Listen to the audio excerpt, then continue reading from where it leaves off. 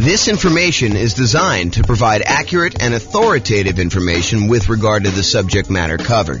It is offered with the understanding that the presenters are not engaged in rendering legal, accounting, or other professional services. If legal advice or other expert advice is required, the services of a competent professional should be sought. Welcome to the Aurora Real Estate Investing and Real Estate Financial Planning Podcast.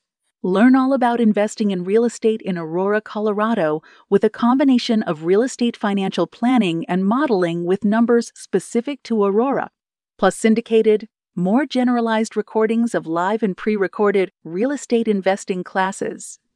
Not all of them specific to Aurora. Be sure to stay tuned after the podcast for a message from our sponsors. Well, good morning and welcome, everyone. This is James Orr, and this is a brand new class. I think it's going to be a really short class, actually, but it is an important class, and that is actually in the title. It is the importance of loan planning for real estate investors. And you're like, loan planning? What is loan planning? Well, there are limitations on how many and what types of loans you can typically get, and also the preferred order, the order that is going to be optimal for you as certain types of real estate investor. Like if you're going to be a nomad or something like that, then there are definitely a order of loans that you may want to consider. And there's probably exceptions to all these things I'm about to say, but it is good to think about this because you could back yourself into a corner and put yourself in a situation where you wish you would have done things differently had you only known. And so this is my opportunity, my way of telling you in advance so that you do know and you can plan around this. Okay. So before I even begin, I will tell you, these are discussions you should be having with your own lender and your own real estate agent. And so, go sit down with them. And part of what I think a real estate agent and what a lender should be doing is offering you this type of consultation. They shouldn't be, in my opinion, just selling you a house or selling you a loan. They should be helping you plan, helping you kind of like formulate a plan and make sure that you avoid making mistakes down the road. It's not just about getting this deal done. It's about getting to your ultimate goal of being financially independent with real estate, if that is your goal. But whatever that is, you really should be talking to your lender and your real estate agent and kind of getting this plan. Okay, so let's talk about loan planning. First, you can get Fannie Mae, Freddie Mac loans. These are the quasi-government loans that most lenders sell their loans to. You can get those until you have 10 non-owner occupant finance properties. Okay, so you still got to be able to qualify for all these, but your personal residence counts as one as well. So if you have a property that you're living in, you can have 9 additional non-owner occupant finance properties. And then they're going to cut you off from getting additional non-owner occupant investor finance properties from Fannie Mae, Freddie Mac. So that's sort of the rule, is that 10 finance properties. Now, we said that your personal residence counts as one. Any portfolio loans and any other loans you have on like single family homes, condos, townhomes, duplexes, triplexes, fourplexes, any loans you have on 1 to 4 units, they do count against your 10 too, even if they are adjustable rate mortgages and balloons. So adjustable rate mortgages, the interest rate on those loans varies. Sometimes they'll be fixed for 5 years and then they vary each year after that. Sometimes they'll be fixed for 3 years and they vary after that. Sometimes they'll be fixed for 7 years, whatever they are. So all of those would count towards your 10. And any balloons. Balloon is like you have a loan and maybe the payments are based on it lasting for 30 years, but there is a balloon at 10 years, which means that you need to either refinance or sell the property or pay off the loan at the 10-year point in order to be able to continue with that property. Otherwise, the loan is going to be called due and they're going to foreclose if you don't actually pay it. So really those loans, the portfolio loans, any 1 to 4 unit loans, they do count against your 10. So like what if you're buying properties as an owner occupant, like a nomad, moving into the property, living there for at least a year, and then converting those to a rental property and then repeating this property. So maybe you've done that 5 times so that you have 5 properties and you're about to move into your 6th. Well, all of those would count towards your 10 in total. So realize that all of those loans do count towards your 10. Now, you can get more than 10 if you're buying another owner-occupant property.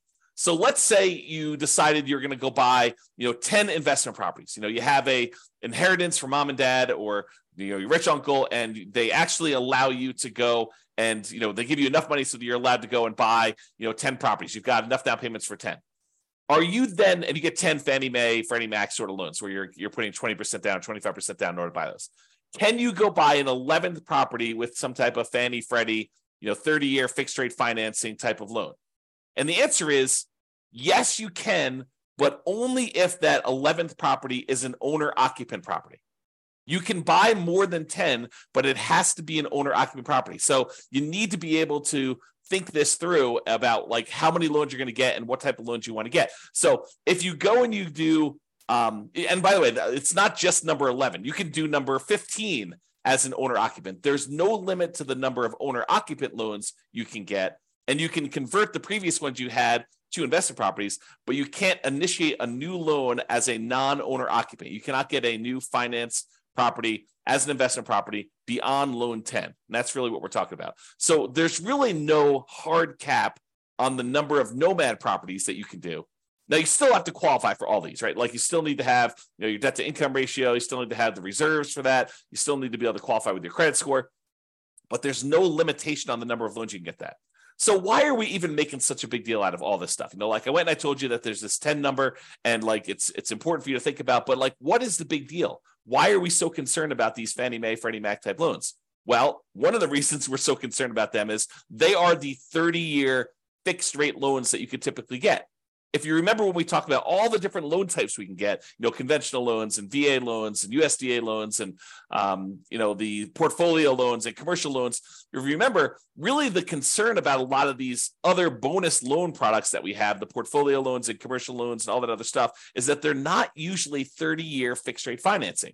And so if you are concerned, as I think you should be, at least a little bit concerned about some type of interest rate risk, having these rental properties that all have variable rate loans on them or adjustable rate mortgages on them, are you concerned about rates going up? It's possible rates can go up. Look at what happened in the last year. And if you think, 7%, well, that's really, really high. We're never going to go above that. Well, I think I did some math. This is probably a year ago now at this point. I made a whole new tool for you to be able to put in what the current interest rate is. And then I tell you what percentage of the time interest rates have historically been above that. And right now, I think at like 7%, interest rates have been above that like 50% of the time or more. So realize that we can go a lot higher than where we are today. And if you're getting these adjustable rate mortgages, then you have some type of at least potential interest rate risk. So these 30-year fixed rate loans that you're able to get, the 10 loan spots that you're able to get with these are really, really valuable and really, really important. So you got to be careful about that. And that's why we're talking about thinking this through and doing some loan planning with the help of your real estate agent or your lender to begin with.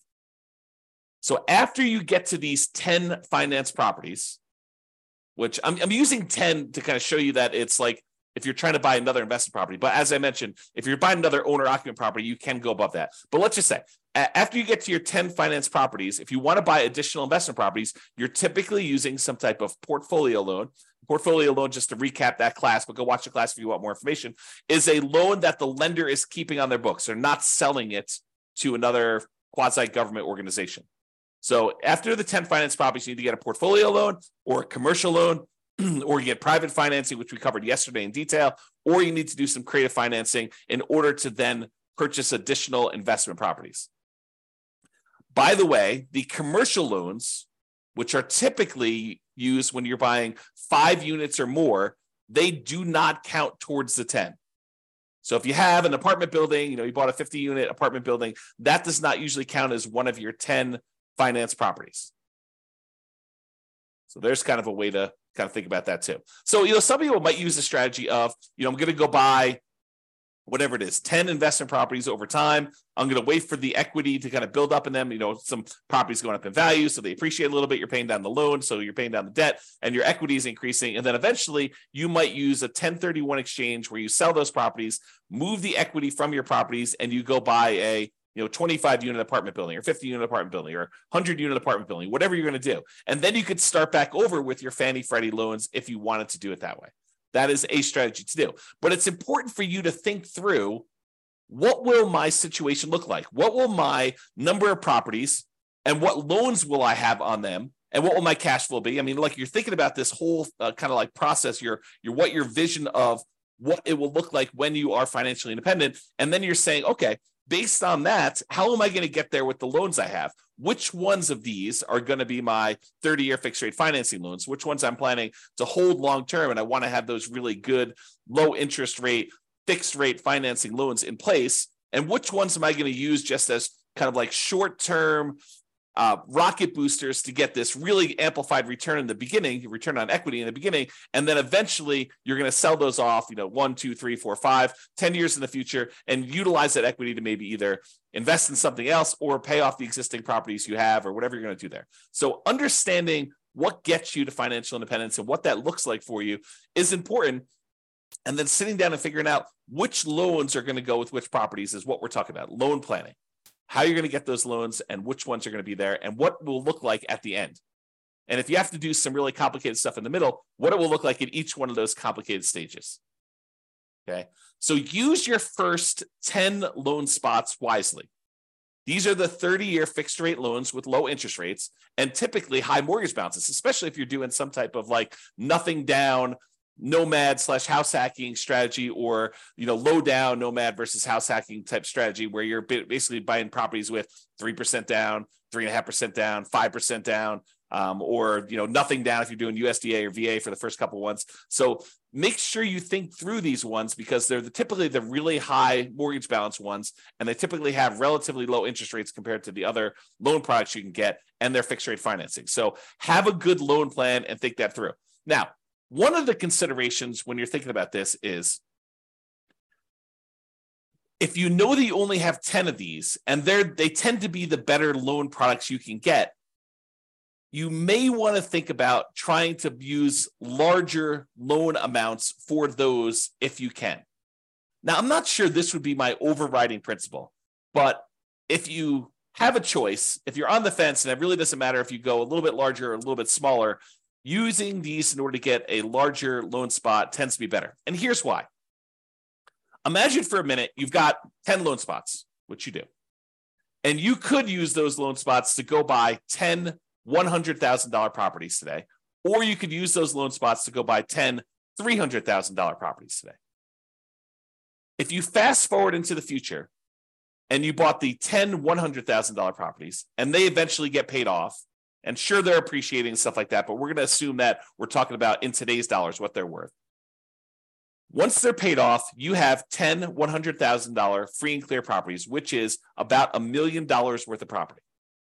However, you got 10 $300,000 loan spots. Now you have 10 free and clear, paid off $300,000 properties, or about $3 million in net worth.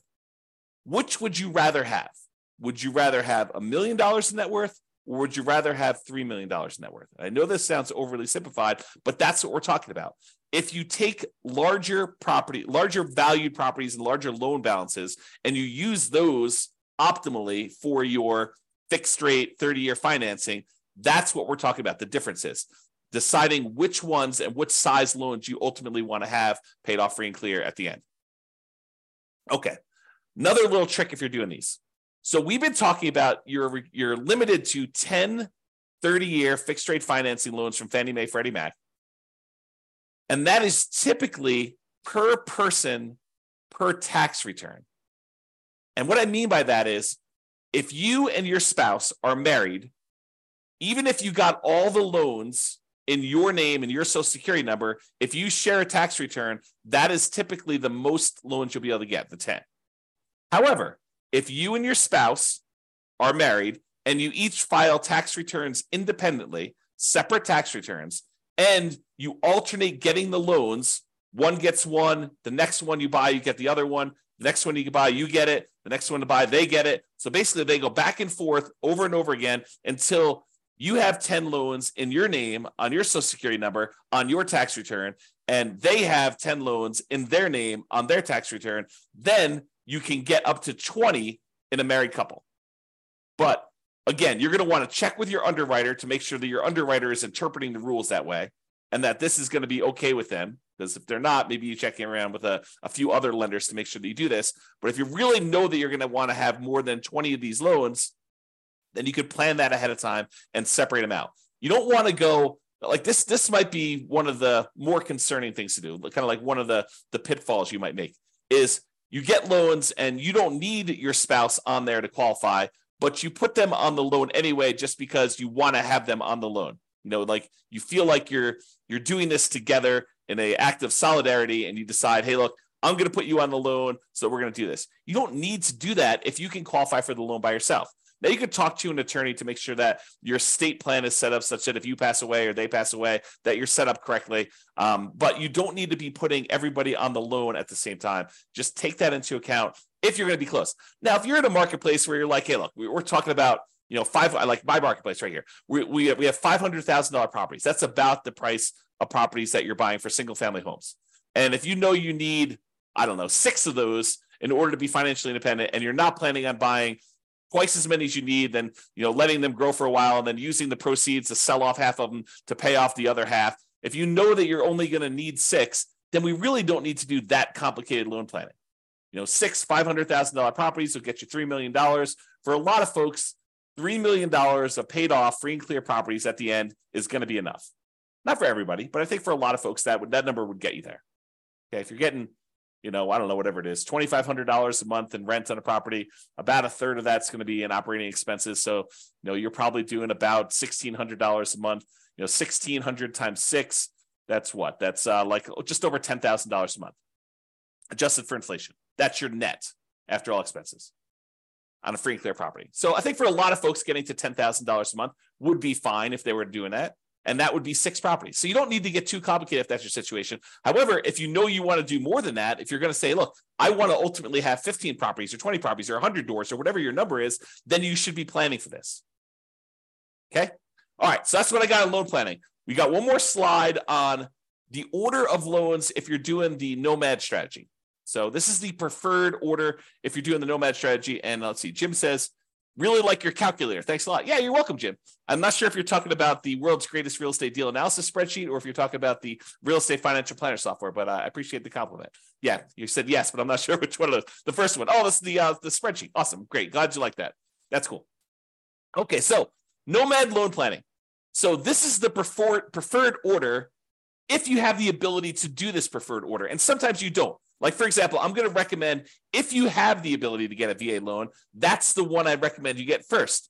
What if you don't have VA eligibility? What if you're not a veteran and you didn't serve in the military? You could consider joining the military and serving and getting that benefit. Or you could just say, hey, look, I don't have VA benefit. I'm going to move on to the next one. That's what I think you should do.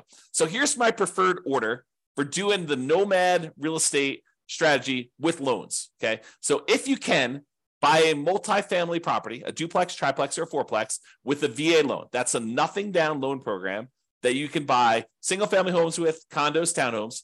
Plus, in addition, you could buy a duplex, triplex, or fourplex as long as you move into one of the units. So if you're doing the nomad strategy where you're moving into a property, you're living there for a year or more, and then you're converting that property to a rental, my first loan, the first property you should buy in an ideal world, and I will tell you, it rarely works out that you're able to do this in an ideal world, but I'll talk about that here in a second. So in the ideal world, you do the VA loan first and you buy a fourplex. What if you can't find a fourplex in a reasonable amount of time where the numbers work or that you have, enough of reserves or enough of your VA benefit in order to be able to get that? Well, then think about a triplex. Well, you can't find a triplex. Think about a duplex. Can't do that. Okay, but think about a single family home. Okay, so kind of like move down the line based on what you can find in a reasonable amount of time with the stuff you've got. Then, once you've got your VA property, you live there for a year or however long it takes you to save up 3.5% down in order to get the next property. And then the next one you should move from your multifamily VA property to a multifamily FHA loan. FHA is a 3.5% down loan program. You can buy single family homes, condos, townhomes, and additionally, you could buy duplexes, triplexes, and fourplexes as long as you move into one of the units. So you could do this 3.5% down FHA loan on those properties. Now, why do we do multifamily to multifamily? Because most underwriters are going to give you pushback if you try to move from a condo or a townhome or a single family home into a duplex, triplex, or fourplex. They're going to scratch their head and they may deny you the loan saying, it doesn't make sense. I don't believe that you're going to move into a property. Why would anyone in their right mind move from a really nice single family home into a fourplex? So they may tell you, we don't believe you. We're not going to approve you for that loan. So you may find an underwriter who's willing to make that exception. And as far as I know, there's no hard rule about that. But most underwriters are going to give you pushback if you try to move from a single family home, condo, or townhome into some type of multifamily property. So what we do is we start with the multifamily property and we continue to move from one multifamily property to another because that's not a stretch.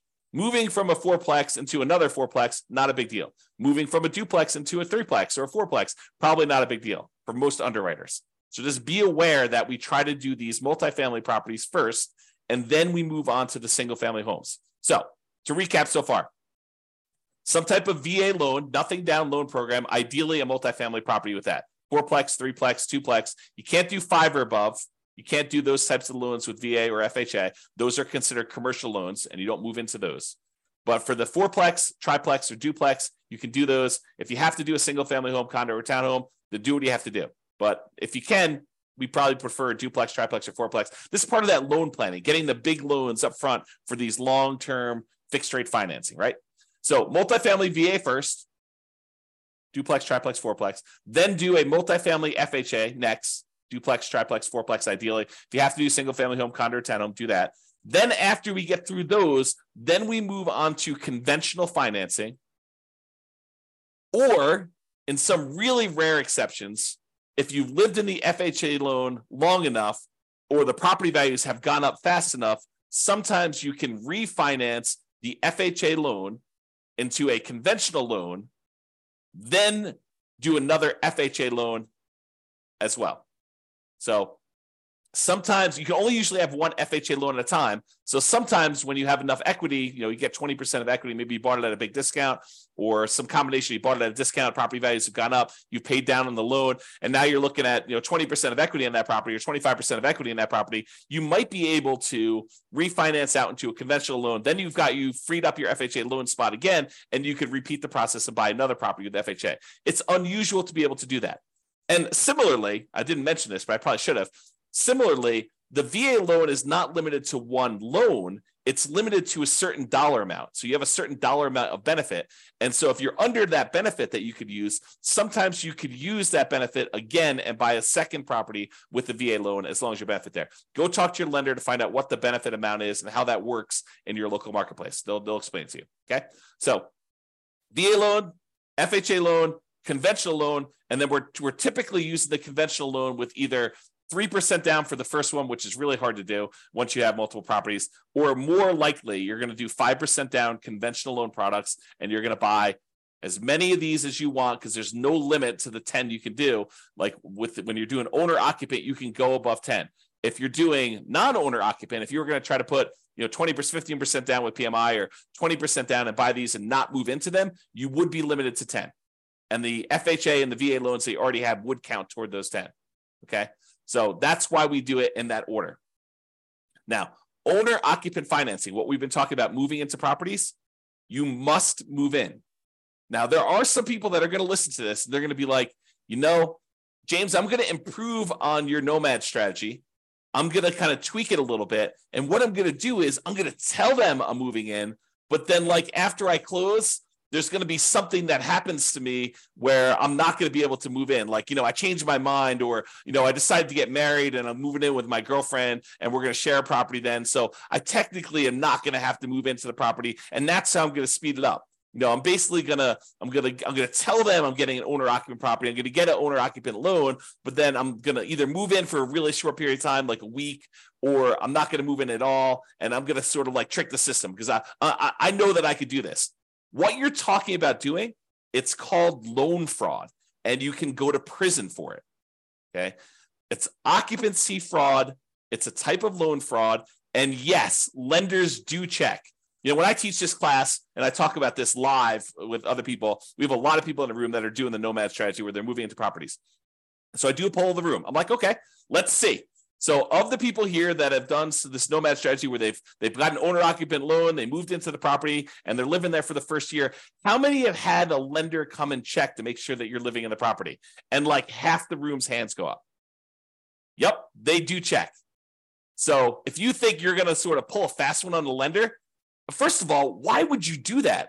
You've got a partner in a lender who's going to loan you, 95%, or 96.5% if you're doing an FHA loan, or 100% if you're doing a VA loan. You've got a partner who's willing to loan you literally millions of dollars to do this strategy to help you become like financially independent and rich. And what you want to do, your first instinct is, let's screw them over.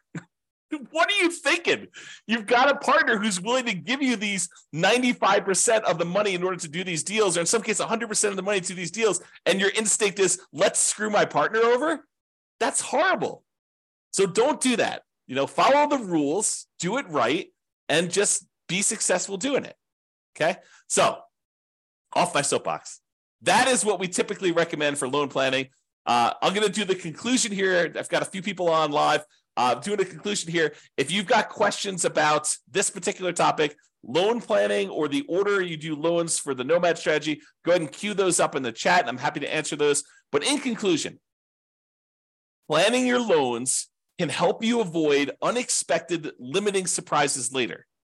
You don't want to get to the point where you're doing your process and you know that you want to do 14 of these things, and then you didn't realize that you're only going to be able to do 10 conventional fixed rate financing loans.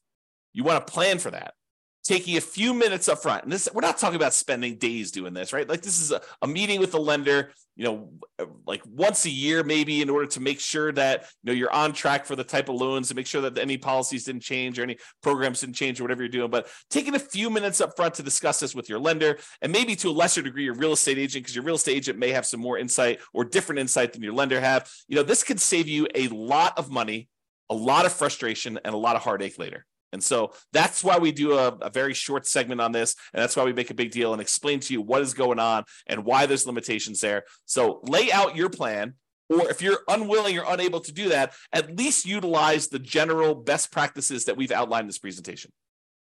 That's all I got. It doesn't seem like anyone's got any questions. I do appreciate you guys coming on live. This has been James Orr. Have a great day, everybody. Bye-bye for now. With home prices up, mortgage interest rates up, and rents up, but not quite enough to counteract the higher prices and interest rates, cash flow on rental properties in Aurora is harder than ever. Book a call with the Real Estate Financial Planner to apply our proprietary 88 strategies to improve cash flow on your rentals. See the show notes for a link to schedule your call and improve your cash flow today. If you're a real estate agent, lender, or professional in Aurora that wants to help our real estate investor listeners, consider reaching out to learn about collaboration opportunities with this podcast.